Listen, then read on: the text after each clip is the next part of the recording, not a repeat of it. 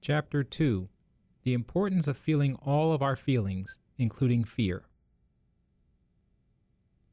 Just what is this spiritual path of which we speak, overall?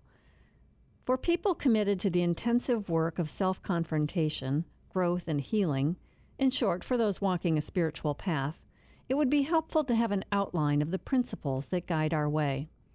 Knowing this may allow us to sort out how we fit into the cosmos. What exactly is the point? And while we are all at different places or phases on our spiritual journeys, there is a general picture we can paint that is applicable to all, including relative newcomers who benefit greatly from the work done by those who have gone before. It's like those previous efforts have paved the way, making it possible for everyone to now accomplish more and do it more quickly. Perhaps thank you notes are in order.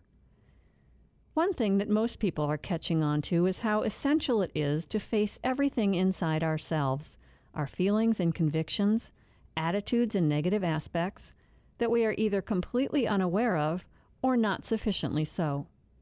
If we don't cultivate this awareness, we will never find the center of our being, and that's really the point, to reach the core where life springs eternal.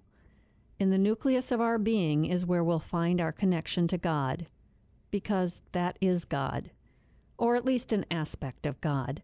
But still, that is everything.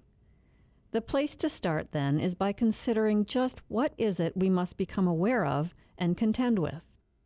The laundry list includes our selfish feelings and our hostile attitudes, our cruel impulses, and all our destructive negative ways. Plus, we need to get a handle on how our defenses work. What a huge difference it makes to start to see ourselves in action. When we stop trying to be so perfect and quit sticking up for our woefully ineffective defenses, we discover that we can own up to our foibles.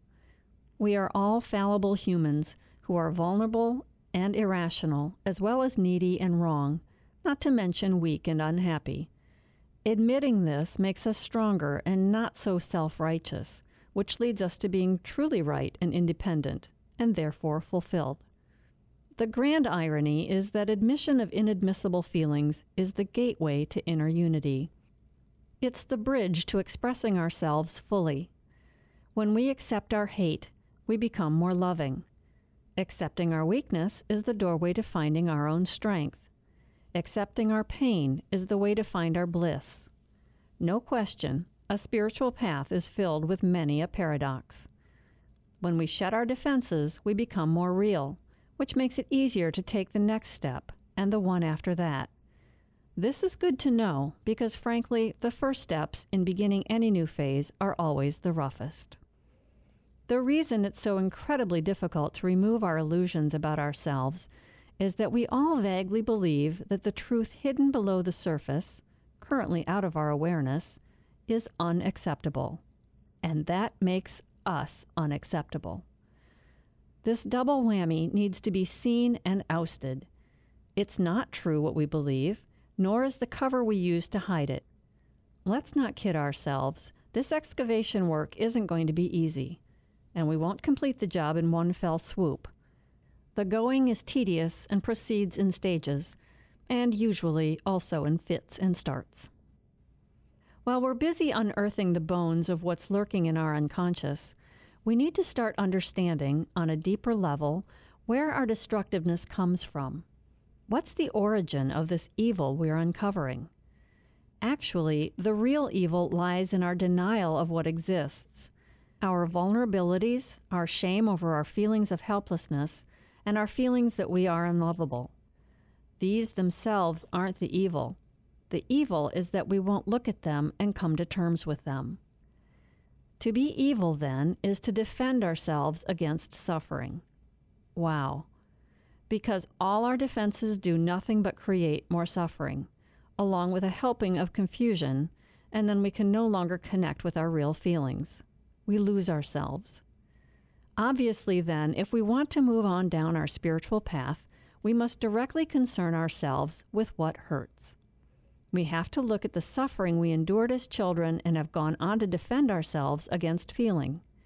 We need to allow ourselves to express our until now unfelt feelings, and then we'll have the realization the felt reality that denying the original hurt is what compels us to recreate it in our lives again and again.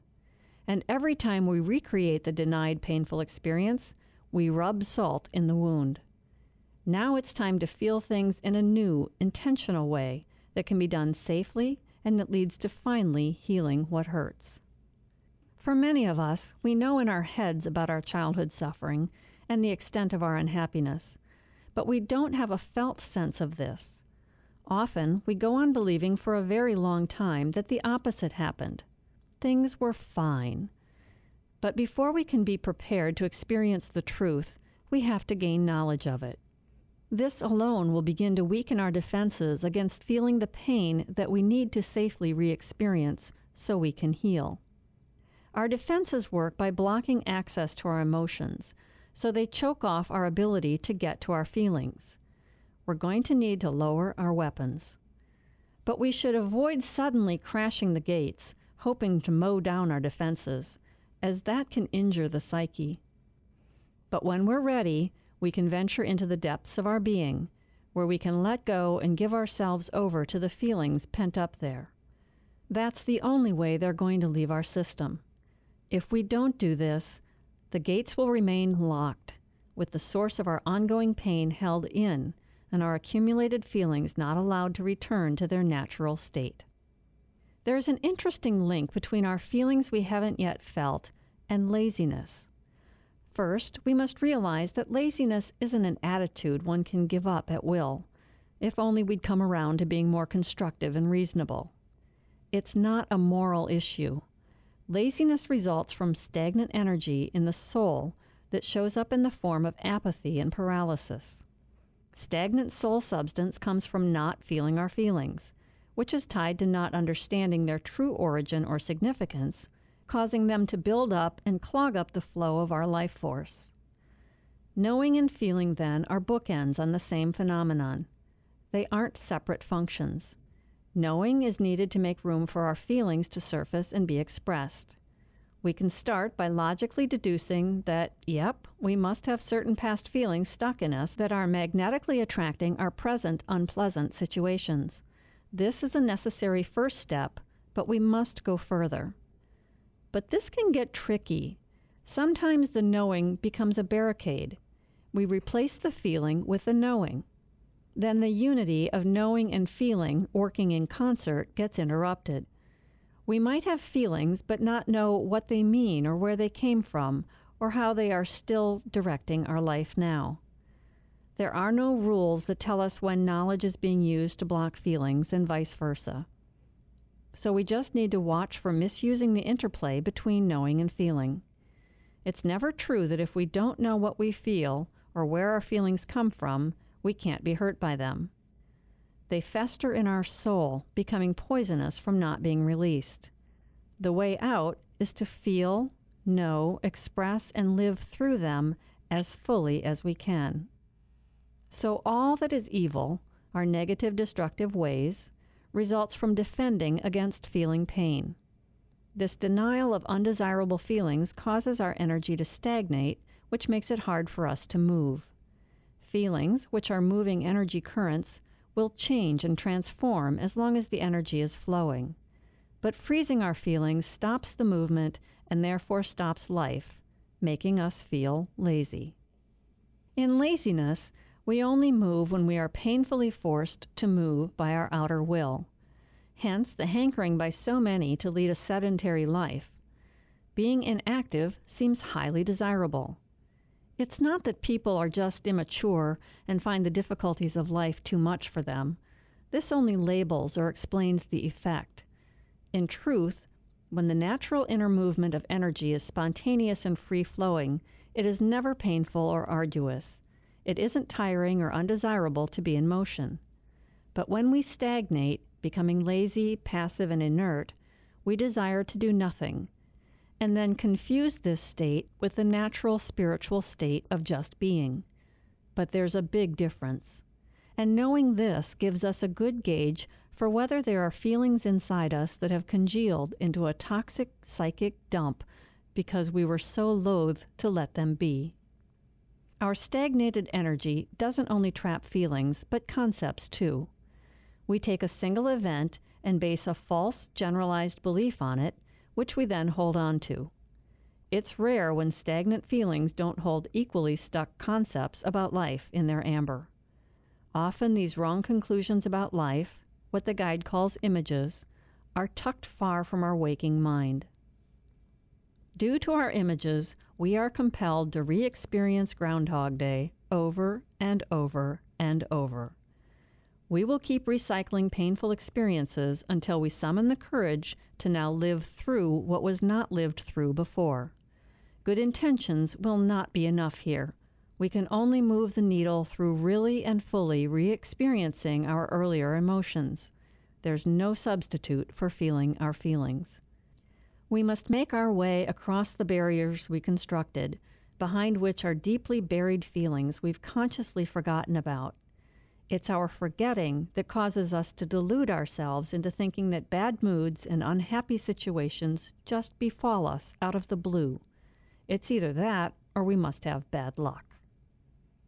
The basic human predicament is that we live in a land of duality, a world filled with dualistic splits, and we don't realize that these are a mirage, nothing more than a delusion of perception. One facet of this delusion is that human consciousness itself is split. On a regular basis, we are known to feel one way, believe something else, and act without knowing how these two things affect us. A further facet of our split is that we aren't aware of what we actually feel and really believe.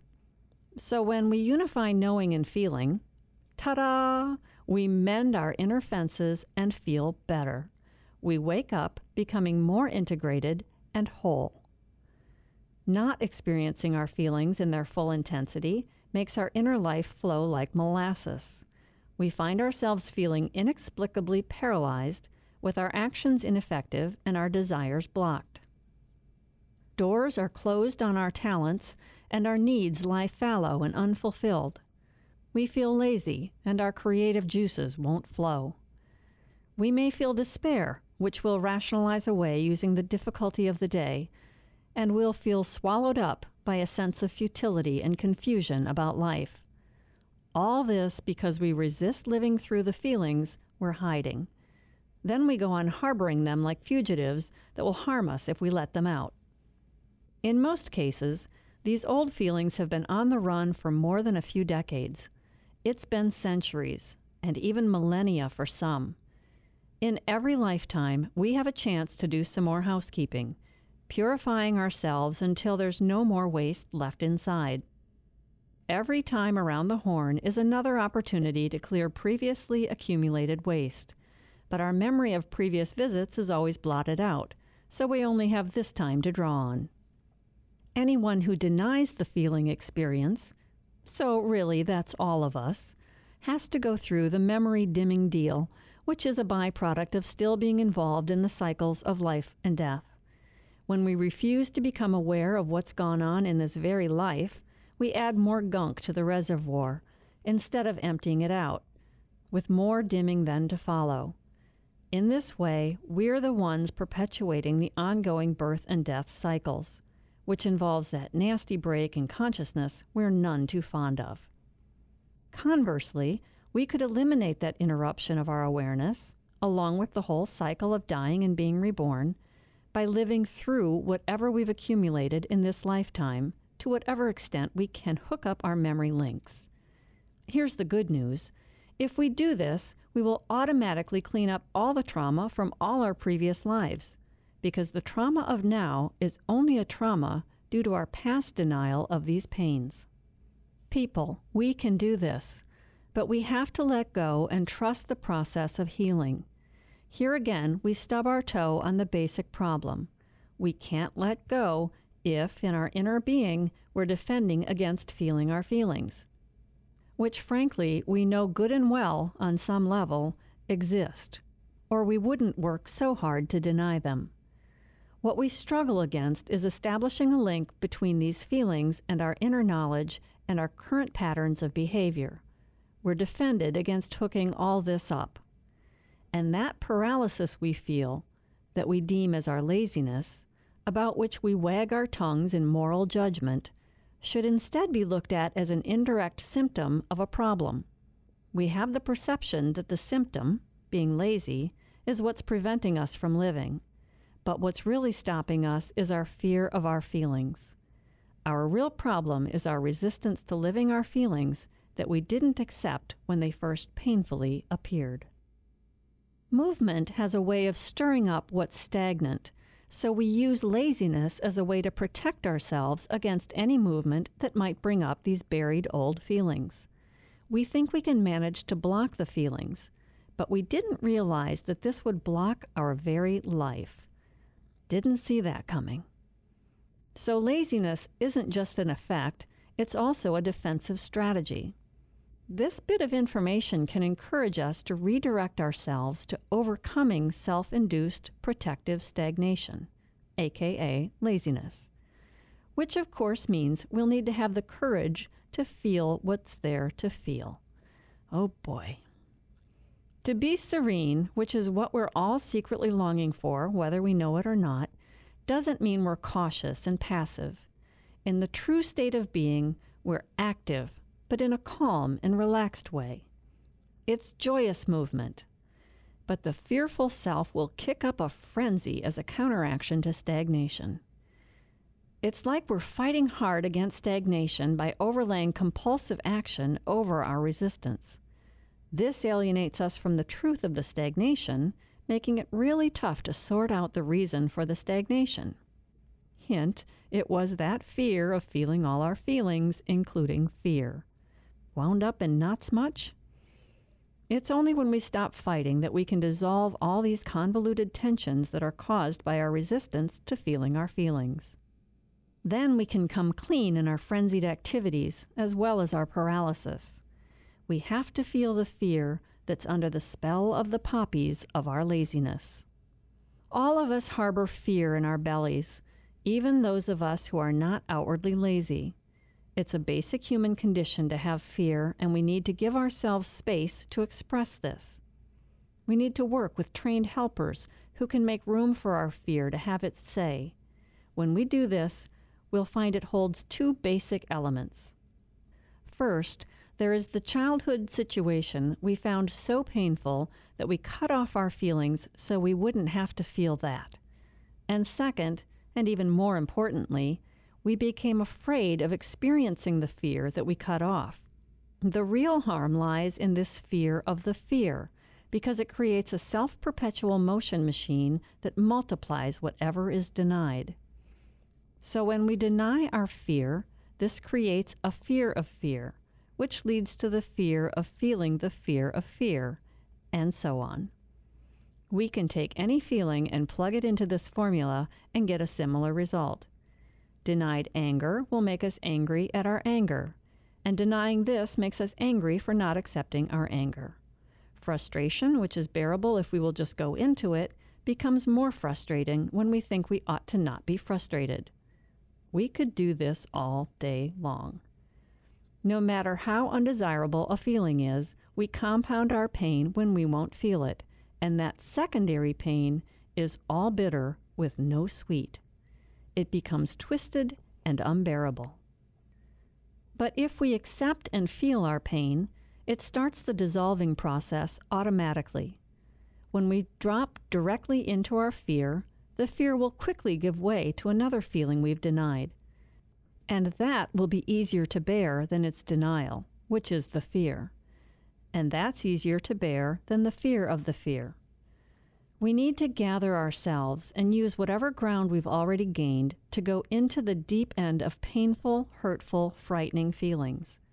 Eventually, we'll find the nucleus of old, toxic energy made up of denied feelings.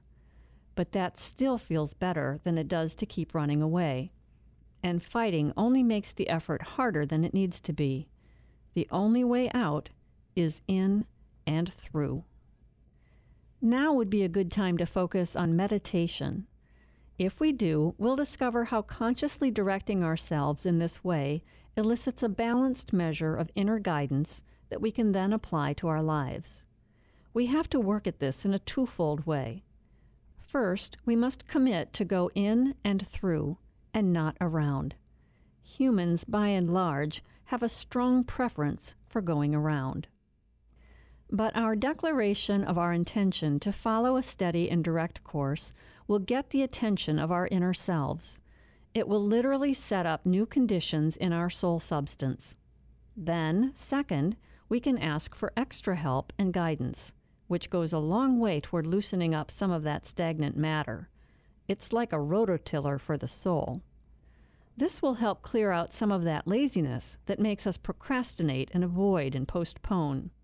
Once that sufficiently clears, it will set a new influx of energy into motion. How cool is that? The best way to get started is to state in our meditation that we want to feel whatever is trapped inside us so we can rid ourselves of the waste. Then guidance will appear, both within ourselves and from others, that will help us through our personal situations. We can learn to attune ourselves to this guidance, so we don't miss out because we're blind and deaf to it. Guidance is always around us as a waiting potential, but we must voluntarily tap into it, and then the involuntary part can take over. Like when our voluntary commitment to going in and through leads to an involuntary influx of energy and activates the guiding wisdom of our divine self. There are two completely different ways for the involuntary self to manifest. There's the higher self with its higher wisdom and guidance just mentioned, and then there's the surfacing of the young aspects of the self that still deny the residual pain of long ago and which are sitting in pain. The first part helps and guides the latter. If we use this meditational approach of connecting our higher self with the wounded inner child, energy will be freed up that can be used for the all-important purpose of healing these young, hurting parts of ourselves. We may think we don't have the time or the energy for this effort of going into our feelings, but we sure do have plenty of energy to spend on other activities that seem more important to us. Folks, no matter how important those other activities might be, nothing is more important than doing this work of healing, than attending to our task for this lifetime. It's our true reason for being, and it's the key to living a productive life. A second important aspect of meditation involves summoning the faith that going in and through our feelings won't kill us. Without this faith, we won't have the guts to go through with it. Said differently, if we don't feel safe about dealing with our feelings, we will concoct a story about how much we doubt that this process is safe. We will cobble together a scenario in which we avoid going in, thinking to still manage to become integrated and lead a full and healthy life. Here's one thing we can bank on. When we avoid feelings, we always end up sideways in a dualistic paradox of false hope and false doubt. As we go along our merry way of spiritual development, purification, and unification, there will be many junctures where we must let ourselves fall into what appears to be a bottomless abyss. This is one such juncture, this letting go into the apparent abyss of our blocked feelings, our painful, fearful feelings. The notion of falling into it will seem to threaten to annihilate us, so there we will hang, crouched at the edge, holding on for dear life, not daring to jump. That's a miserable spot to be in. But unless we do this, we'll stay stuck in an uncomfortable position for a very long time, and it's not really possible to get much enjoyment out of life that way. Yet the misery of remaining perched in our cramped, fearful position, clinging to our worthless defenses, seems better than the alternative, total annihilation. Only after we finally crank up the courage to take the risk and fall face forward into the apparent abyss do we discover that, son of a gun, we float. We need to cross many such junctures, repeatedly making the decision to take a risk before we discover that it really is safe to jump, to feel. The faith needed to make this leap can be ignited by examining what's at stake and squaring our shoulders to the issue. We can ask ourselves, does humanity really rest on a bottomless pit of evil and destruction? Or is it possible that these are aspects in distortion, and they really don't need to exist? If it's true what they say, that the universe is 100% trustworthy and completely good and safe, then why should we be afraid to be what we are? Of course, along the way, our faith will be tested. We will have to face the gap between what we actually believe and what we claim we believe. If indeed we have true faith in the ultimate spiritual nature of mankind, then there's nothing to fear. But if we don't, we'll have to surface our doubts and face them. With our doubts out in the open, we can poke at them a bit. Do we really believe that human nature is ultimately bad? If so, what's our deeper motive for this belief? Again, we can only close the distance between what we think we believe and what we actually believe by honestly working this through. This applies to more than just our doubts. It applies to any issue that's important to us. And back to our first reason for meditating, we can activate help and guidance for the specific purpose of sorting ourselves out. While we're meditating, we can also state that we want to see how we avoid and ask for help in not deceiving ourselves any longer. If we're going to cling to the edge of the abyss of our feelings and not jump, let's at least know we're doing this and why. That's better than denying our fear and pretending we're not afraid. It may seem counterintuitive, but we're more in touch with ourselves when we admit our fear than when we deny it. By facing our fears and challenging their validity, we may notice that the real reason behind the fear is our shame, and its partner in crime, pride. Because guess what's a formula for creating fear? Denied shame and pride. We think we shouldn't be where we are. We should be better than we are, and that it's humiliating to be vulnerable and have certain feelings. We have the sense that we suffered as a child because we are unacceptable and unlovable. All this makes us deny what's real right now. This denial creates a pressure that we experience as fear, and in turn, our fear compels us to concoct theories to justify why we're afraid. If we convince ourselves that it's dangerous to feel, we may be headed for a crisis and a breakdown that is nothing more or less than a result of this deep-seated conviction.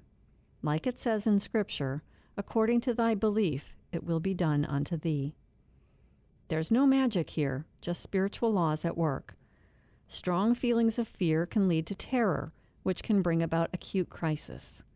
But under all this will be an original kernel of shame or pride. We believe we suffered as children because we weren't worthy of being loved, and we are ashamed to expose this personal inadequacy. So, guess what has the power to dissolve fear? Crossing the barrier of our pride, shame, humiliation, and embarrassment. These we have to face. We have to let go into the abyss of these feelings. We can call for support in our meditation, without which the terrain is unnecessarily rocky.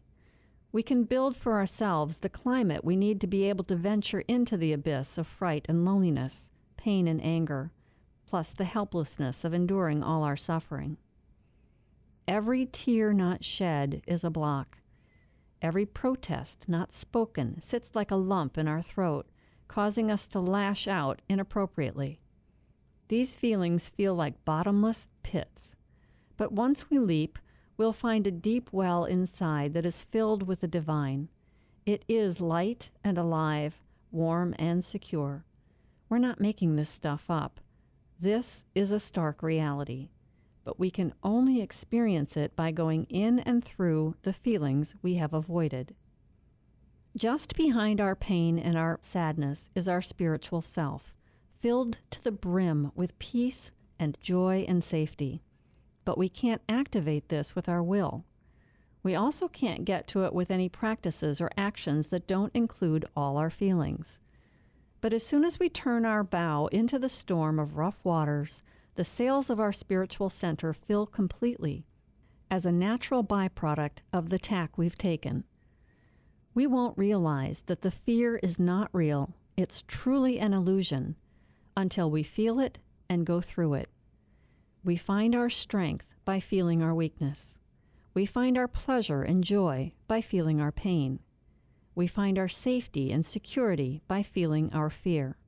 We find companionship by feeling our loneliness.